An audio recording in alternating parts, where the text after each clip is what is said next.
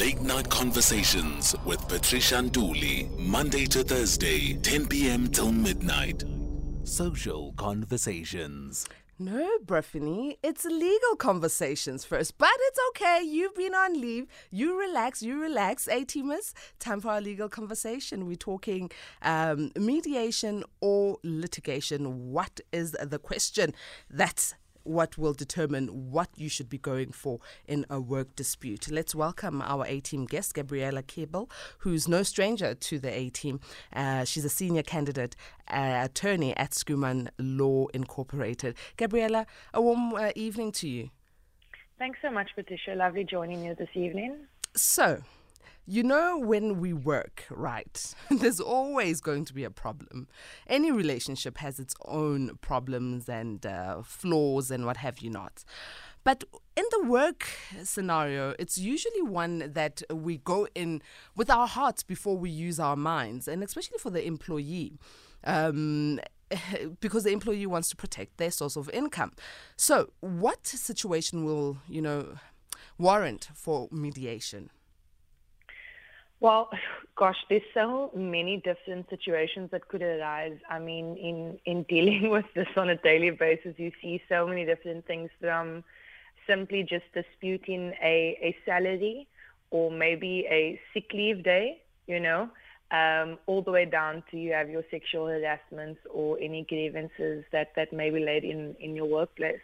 So there's so many different things, and it just ranges completely. But all of these are things that may push the employee to obviously, commence some sort of process against the employer, just to obviously sort out these issues. So with these situations, maybe let's paint a scenario. Here I am, I've been sexually harassed at work. Who will request for the mediation? So this would either be your HR person, but you as the employee, you also have that right and you are entitled to request that.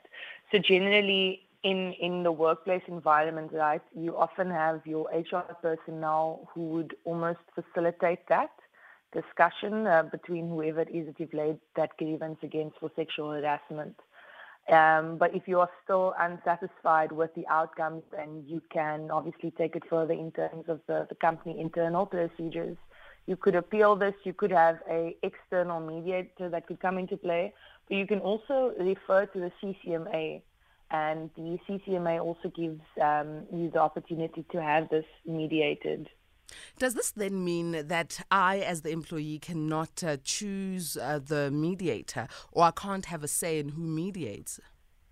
No. So the point of mediation, and that's the beauty of it as well, is that it's a neutral third party. So you are both obviously entitled to have your say in terms of who is appointed, and most often you both need to agree to the individual that is going to be appointed to it.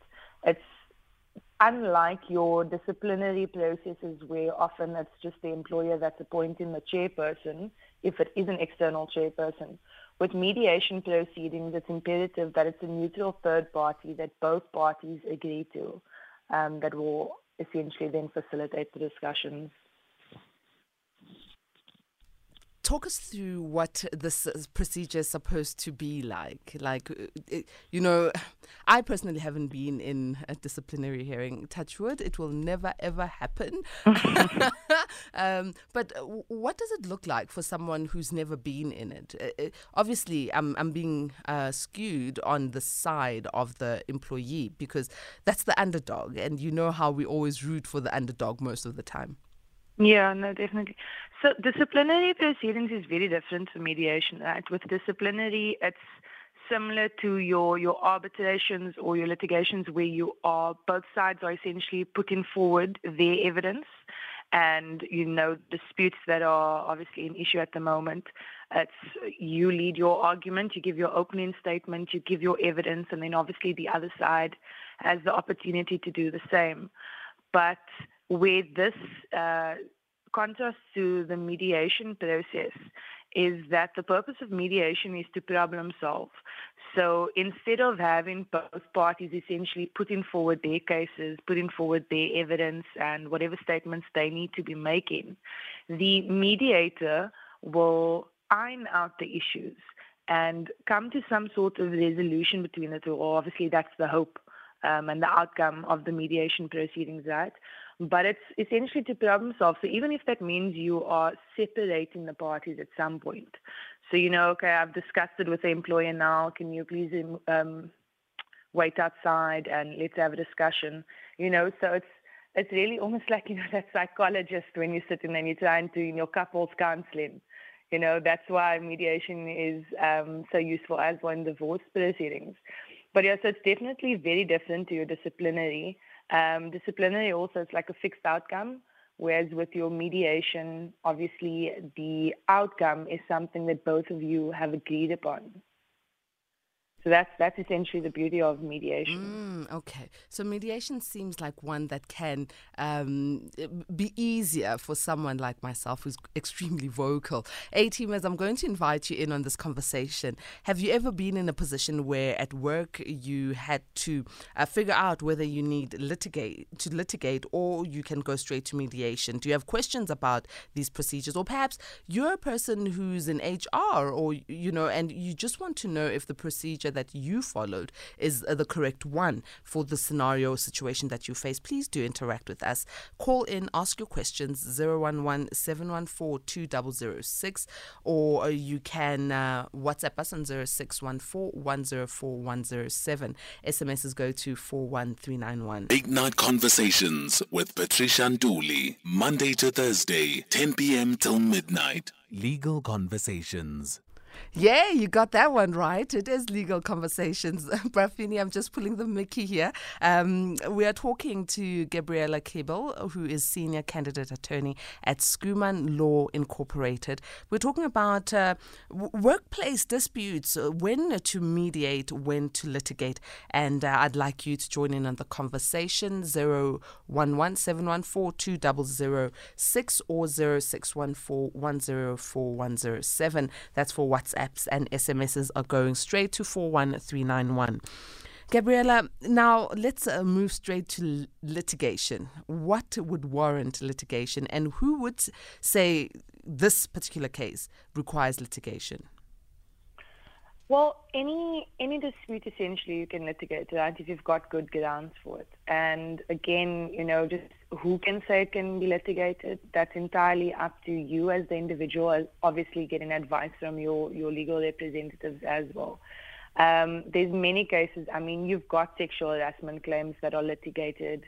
You've got your claims for salaries and that go through as well.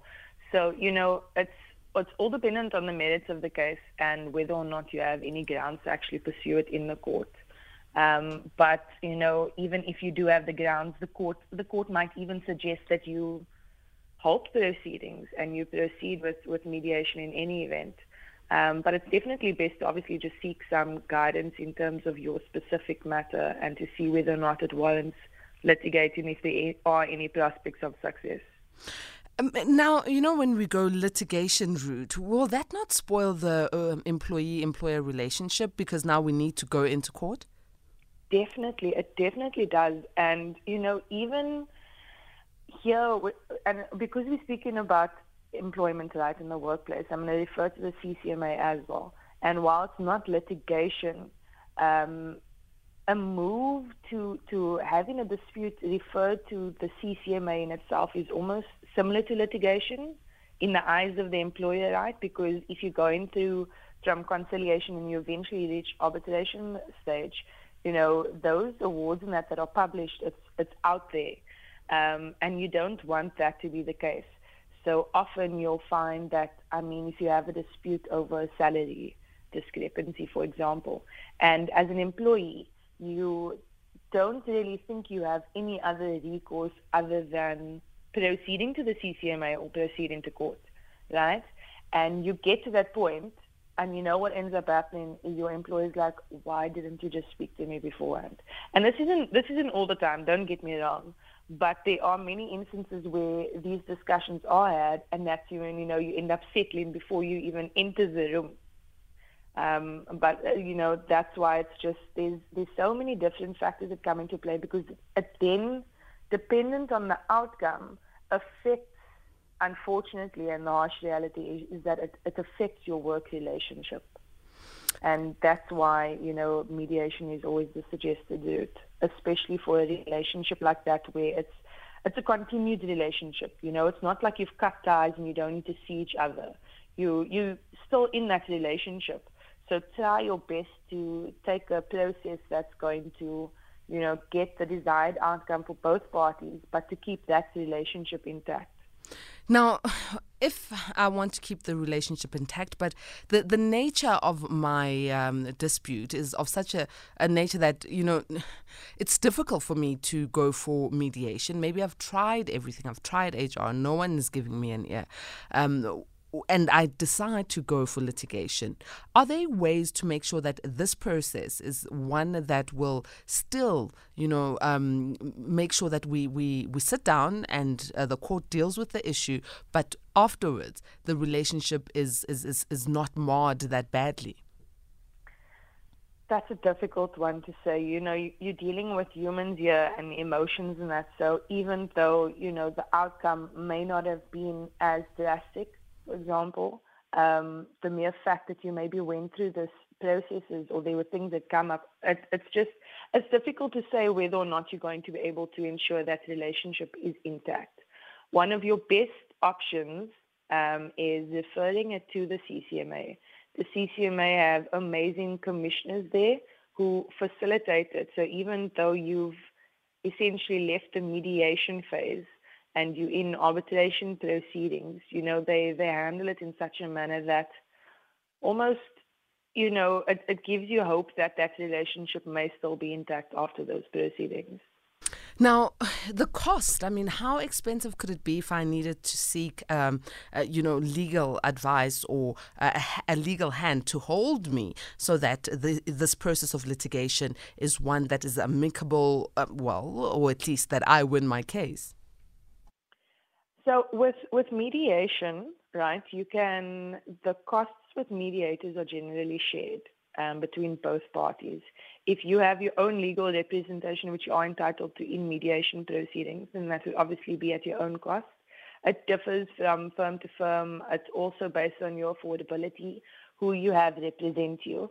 But also it depends on what industry you're in. You may even have your trade unions that would represent you. So it's dependent on your own circumstances as well. With litigation, you're looking at significant costs, just the very nature of it by going to court as well. And that is another reason why many people will suggest the mediation route, as it's really cost effective as opposed to opting for litigation. Dependent on what your claim is and the jurisdiction of the court, you're looking anywhere in excess of about I know magistrates court, you could be 30 to 50,000, and just up if you're going in the High Court as well. CCMA might be different. There you also are allowed to have your trade union representatives there with you.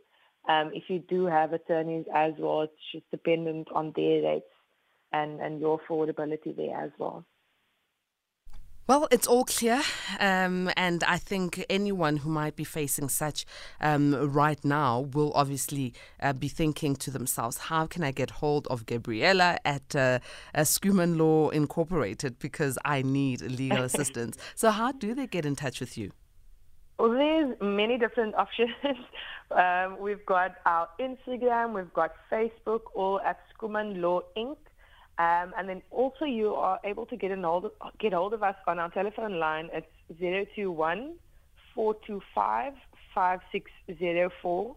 Or you can pop us an email at inquiries@schoemanlaw.co.za. And all of this information is also available on our website and on our Facebook page as well. So you can give us a follow and a like. That's awesome. Definitely will do that when we need the assistance. But before I let you go, I've just received a WhatsApp from Anonymous in Hermanus in Cape Town, who says, "Good evening, Pat, and your guest. My question is, I got fired last year, end of August, because I refused to do general job tasks as I was a truck driver. My supervisor / transport manager told me to get out of the truck and perform a general job and put someone on the same truck. So Is it possible for him to do that to me? Remember, there is no union here. One mistake, you are out of the gate. Can you answer that? Is it possible for someone to just, I know I'm employed to be a broadcaster, so I need to be on air, and then all of a sudden my immediate supervisor says, no, Patricia, today your job will be to sweep the floors of the studio, and someone else will be in my place. Can they do that, or is this something that might need mediation or litigation? Mind you, this anonymous says, at their job place, there is no union, and one mistake, you're out of the gate. Yeah, that's a tricky one, because obviously you don't want to say no, right? But in assessing the situation, you're looking at, is it just something additional that they're asking me to do, or is it something completely separate? So in this instance, if he's been asked to, for example, sweep the floors, and someone else is then taking his position, and he's now being left with nothing else to do, you can refer that to the CCMA.